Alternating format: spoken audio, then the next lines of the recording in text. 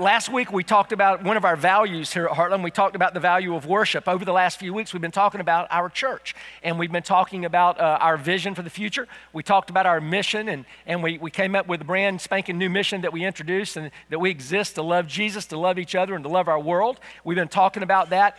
This whole sermon series has been Love Lives Here. Everybody got your Love Lives Here shirts and been wearing them around, but I've been running into people everywhere, people talking all over the place, people telling me stories about going into places and merchants in stores saying, what's going on at Heartland? Is something big going on at Heartland? Is there a special event? And here's your answer, because somebody told me this is the answer they give. Is there something special going on at Heartland? There's something always special going on at Heartland. And just invite them to come to church. But it's great. But last week we started talking about our core values, and we talked about the value of worship last week. And today we're going to talk about another value, something that's very important to us. Now, this is really about us today. And if you're here and you're a guest, then this is something you can take back to your church if you go back and talk about it and talk about how important it is. The passage that we'll be looking at today is applicable to everybody. And so we want you to do that. And also, I want to take a moment and address the people that are watching us online right now, wherever you are. If you're in a different community and you're just happen to be watching online and you go to your church, you can take this to your church as well. And by the way, we thank all of our folks that are watching us. We have people all around the world that watch us each week online. And we're excited about that because they're part of our Heartland family in other countries even. Isn't that great? Isn't that crazy? That's amazing. And that's right. That's right. Give it up for them. That's right. Tell them, hey, welcome to Heartland. So, well, listen, here, I want to read to you our statement regarding community, our value statement, and then I'm going to unpack it. Here we go. Community is this group of believers in Christ called Heartland Church. Our community is the participation and sharing of our lives with each other, both inside and outside the walls of a building. In this community, we love one another by caring for, encouraging, supporting, teaching, and even rebuking each other when that's needed. So when we talk about community, we're talking about our church family. As we talk about this today, we're talking about how we as a group of believers, as a family that come together, how we do life together. We value that here at Heartland. And we're saying that we value our church family as we all do life together.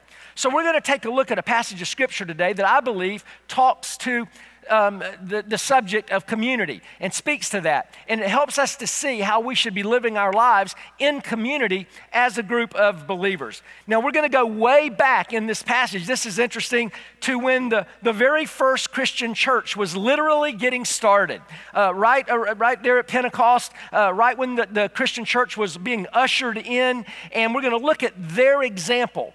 And Peter preached a message, and literally thousands of people that day put their faith and their trust in Jesus Christ, and this new church is born, the church that we know today. And so I want you to hear what happened in this story, because it's such a remarkable story, and then I believe that we can learn some lessons from this. Here's the passage. Let me just read it. It's in Acts. If you have your Bibles with you, turn to Acts in the New Testament, chapter 2. We're going to be looking at verses 41 through 47. So Peter's preaching this message, and it's recorded this way. So those who received his word were baptized, and there were added that day about 3,000 souls. And they devoted themselves to the apostles' teaching and the fellowship, to the breaking of bread and the prayers. And awe came upon every soul, and many wonders and signs were being done through the apostles. And all who believed were together, and they had all things in common. And they were selling their possessions and belongings and distributing the proceeds to all as any had needs. And day by day, attending the temple together and breaking bread in their homes, they received their food with glad and generous hearts, praising God and having favor with all the people. And the Lord added to their number day by day those who were being saved. Let's pray. Father, we thank you so much for your word. We thank you for this great story of how the church got started, of back when the church was so pure and so new. And we can see from this passage that there are things that we, as a community of believers, a local congregation of people that come together to worship, how we should be interacting with each other and how we should love each other and care for each other. And so, Father, speak to our hearts as we go through this, and we'll give you the glory. And we pray these things in Jesus' name. And everybody said, amen. All righty. Well, this passage gives us a glimpse into a pure church. I mean, the church was just getting started. Think about it. We've had 2,000 years to tinker with the church. right? This is a pure church. Okay, this is when it was first getting started. And Peter is, had preached this message, and we learn in this passage some things that happened that day. And we can take some lessons from this about how we should live in community as a church, this value that we have of community. So here's what I'm going to, sort of say this little statement, and then it's going to be before everything that I talk about today. Genuine community in our church, genuine community happens, okay, here's the first thing, within the body of Christ.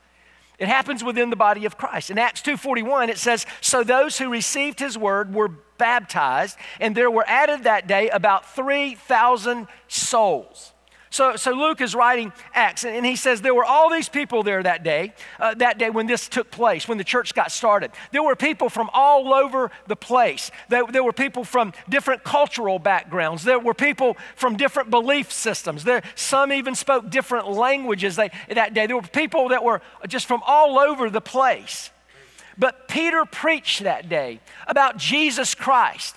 He presented the gospel that day and told them that how Jesus was God who came to earth in form of a man and died on a cross, was buried in a grave, but he rose up out of the grave. And if we put our faith and our trust in him, we can be made right with God. And so he's preaching that day. And people got saved. A lot of people placed their faith and trust in Jesus that day. 3,000 people that day. And they were indwelled by the Holy Spirit. And here's what happened. This is an interesting thing that took place. At the moment they became a believer, remember we learned the word justification, that we're instantly changed positionally when we invite Jesus into our lives. And at the moment that happened, their differences were set aside. Even though they were from different backgrounds, even though they came from different places, maybe they came from a different movement. Maybe they were pagan before this took place. Maybe they were a Jewish person that was so different, and they were so opposed to the people that weren't Jewish. But that day when Christ indwelled them, they all began to have things in common. They became a family that day. They became a community of believers that day, and it plays out in the following verses. So I want you to think about what a Christian community looks like. Because what's happening here is we see this event taking place. The body of Christ is being formed that day. And the people, their differences were set aside. So genuine community happens within the body of Christ. But it also happens, and listen to this, community happens, we come together, we're united when God's truth is our standard. When the Word of God, when God's truth is our standard. In 2:42, in the first part of that verse, it says, and they devoted themselves to the apostles' teaching. They devoted themselves to the apostle teaching. So they set aside their differences, and now they're focused on the teaching and on the Word of God. These very first believers had two sources of God's Word. They had the Old Testament writings, and they had the apostles' teachings, the brand new stuff. Christianity was new on the scene. And those things were the centerpiece of their new belief. The very centerpiece of everything they believe. It brought them all together. It was uniting them and guiding them now. And so our verse says they devoted themselves to it. They read it. They read what they had. They listened to the apostles. They memorized things. They would pass it on orally and speak these things to each other. They learned, and then they put into practice the things that they were learning. You see, their whole identity was wrapped up in the Word of God. It was all wrapped up in what God had to say in the Old Testament and in this new stuff that was being preached by the apostles. People knew who they were by their commitment to those teachings. When people would look at these people, it was called the way back then. They would just call Christians, they would say part of the way. And so they were part of the way. And people knew because they were obeying and they were following these teachings that they were part of a family, that they were all combined and united together. And their devotion to the teachings defined them as a community. Listen, here at Heartland, here's a takeaway. Here at Heartland, God's truth is central to our identity as a family and as in a community of believers. It's the centerpiece of all we believe. It drives our vision and our mission and our values. God's Word is the very centerpiece of everything we do. And when truth is our standards, and if you will embrace truth, and I will embrace truth, and we'll put our faith and our trust in Jesus, and we'll follow the teachings that God has given us in His Word, if we'll do that, we will grow and mature as a family. We can't grow beyond what we know, right? We can't grow beyond what we know or don't know. And so we've got to know the Word of God so that we can grow. And when we all live by God's Word, we all have that in common. And it brings us together and it unites us, just like it did those believers 2,000 years ago, or a little over 2,000 years ago. So genuine community happens when that takes place, when God's truth is our standard. Genuine community takes place. Another thing that we can see is that genuine community happens when we devote ourselves to fellowship. When we devote ourselves to fellowship. When we read this, as Luke's writing, he says, and they devoted themselves to the apostles' teaching, but then he says, and the fellowship. He says the fellowship. The basic meaning of the word fellowship is partnering or sharing. So they devoted themselves to that. You see, when we receive Jesus as our Savior, we become partners with Christ and all other believers. We all become part of a family together. And the partnership is forever because of our shared eternal life. When we put our faith and trust in Jesus, we get to go to heaven one day. So this fellowship that we have with each other is forever and forever. God designed us and our faith to be lived in fellowship with other believers. We're designed to live in fellowship and in harmony and to be united with other believers in Christ and followers of Jesus Christ. And the best expression of that is found in the local church. The best way we can express that is when we come together. When Heartland Church and other churches in our community or wherever you live and where you go to church, when we come together, that is an expression of the community. That is an expression of the fellowship that is being spoken about here. So if God has you here at Heartland, and if you come regularly, God's got you here, you are called to live in fellowship with the other people that are here.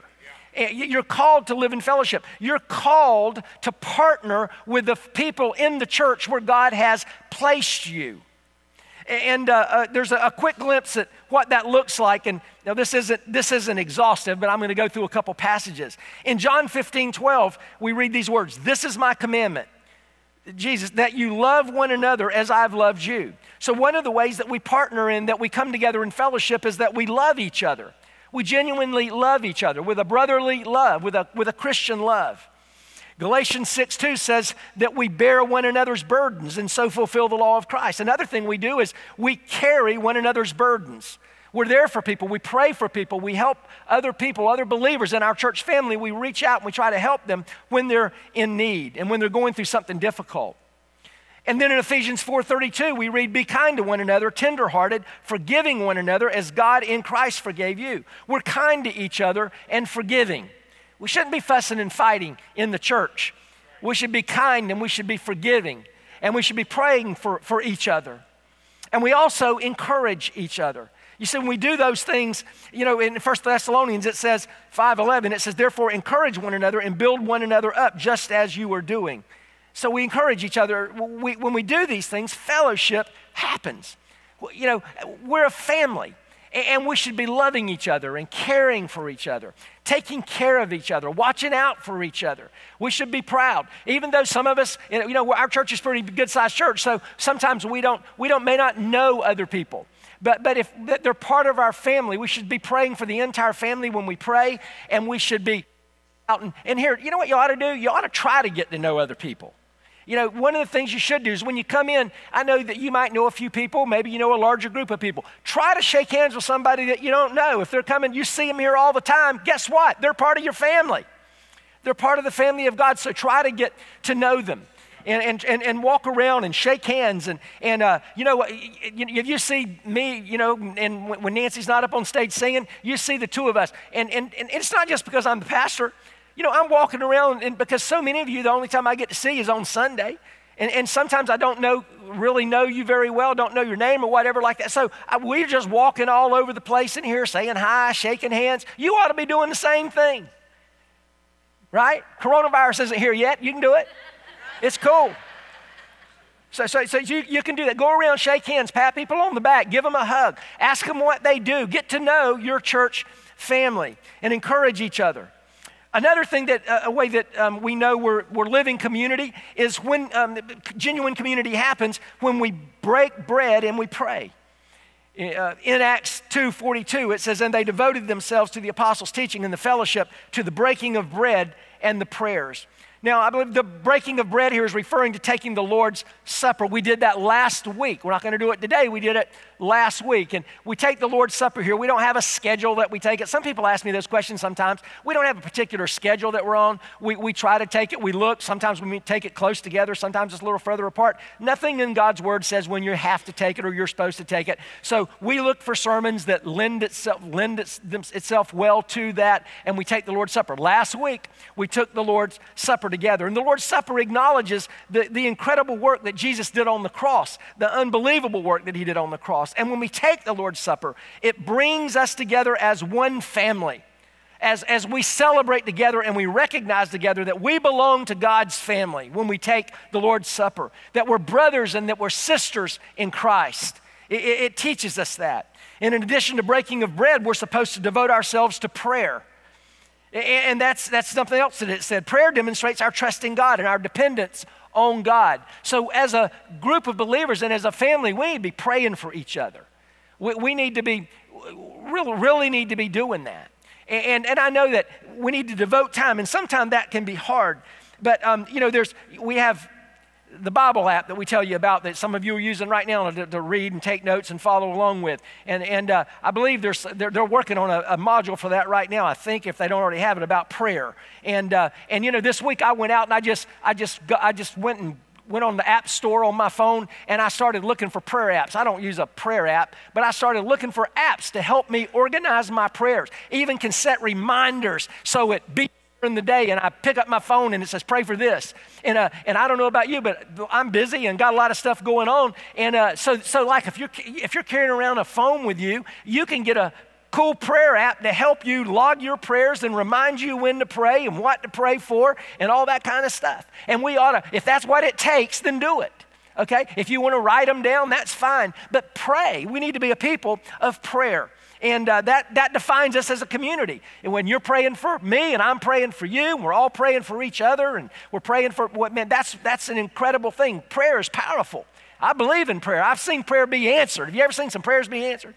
I mean, man, I've seen prayers being answered. That's right. That's exactly right. I've seen them be answered. And I'm telling you, every week when we take these prayer requests down from the cross and we go into our staff meeting, it is amazing over the years how we've prayed for some things for 2 or 3, 4, 5 years. And all of a sudden, one day we get that piece of paper that says, it's been answered. You know, God doesn't always do it when we want him to do it. He doesn't always do it exactly the way we think it ought to be. We've got it all figured out. You ever told God how to answer a prayer?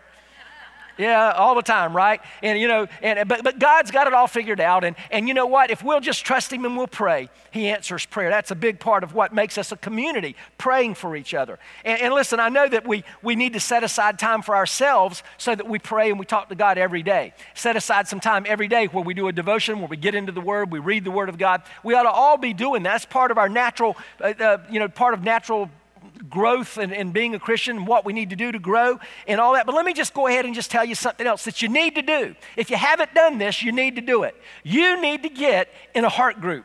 Okay, I'm just going to tell you, if you're not in a group, you're missing out. You need to get in a group of people that you can get to know, more closely, and you can learn about their life, and they can learn about your life, and you can bring your prayer requests, and they can pray for you. And I could tell you story after story after story of people, some people that had never been in a group before, and they finally stepped out and they said, I'm going to give it a shot. I'm going to give one of these heart groups a shot. And I'm going to tell you, I've had so many people come to me and say, I cannot believe I've been missing this my entire Christian life. I cannot believe this. There's a reason that the Bible says they met in the temple courts and from house to house. There's a reason. And when you get together with those people, it changes everything and it brings us together as community. And so I want you to do that, to get involved in a small group, in a heart group.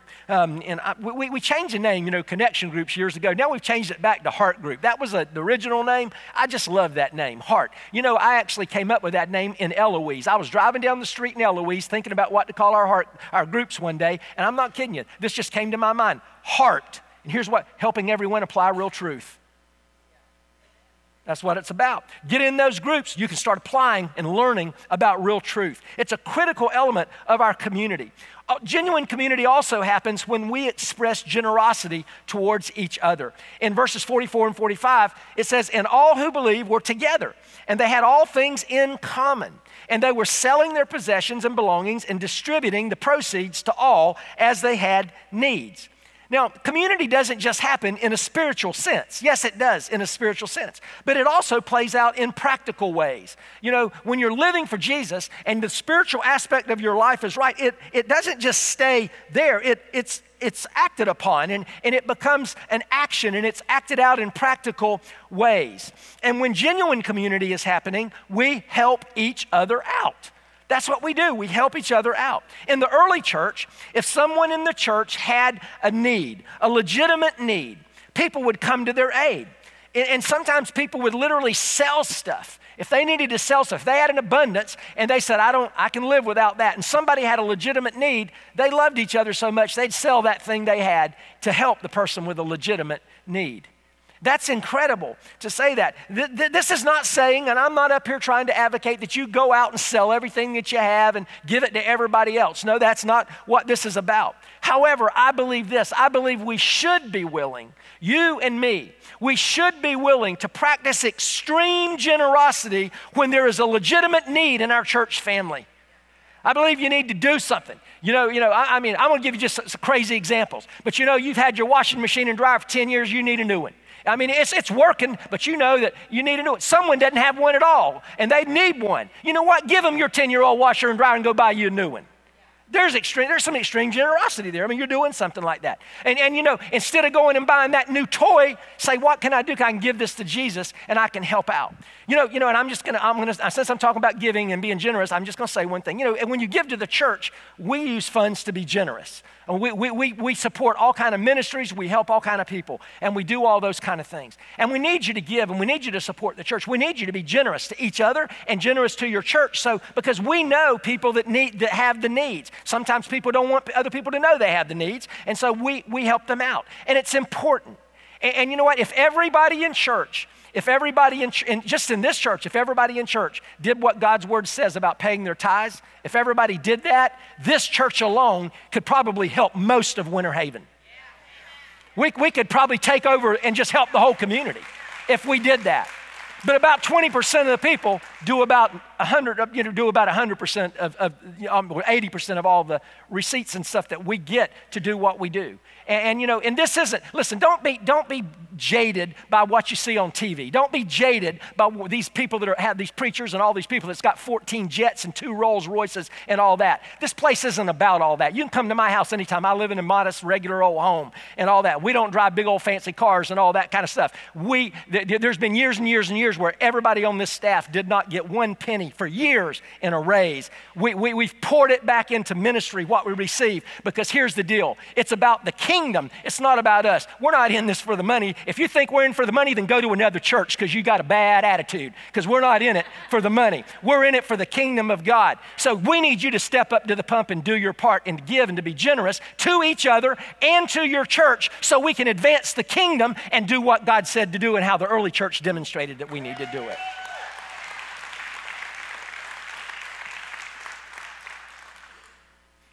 And if you want to give me a jet, go ahead. Okay, just saying. No, I'm just kidding. We don't want it. But it's a sign of real community when we're generous. Another thing that happens, genuine community happens when we worship together. We talked about this last week in detail about worship. It's a value. If you missed it, go to heartchurch.org, check it out. But when we worship together, genuine community happens. When we do what we're doing today, when we come together and we sing and we pray and we hear the word of God proclaimed, that community happens. It brings us together. It says in verse 46, and day by day, attending the temple together and breaking bread in their homes, they receive their food with glad and generous hearts. And so check out that message from last week. But I do want you to notice the importance of attending big church and small groups again. Here it is. It says, and day by day, attending the temple together. Now, they call it temple together. So church, big church, day by day, and there was about 3,000 of them. Guess how many people are on our database? We've cleaned our database up over the years. From over the years, we've eliminated a lot of names. We've been very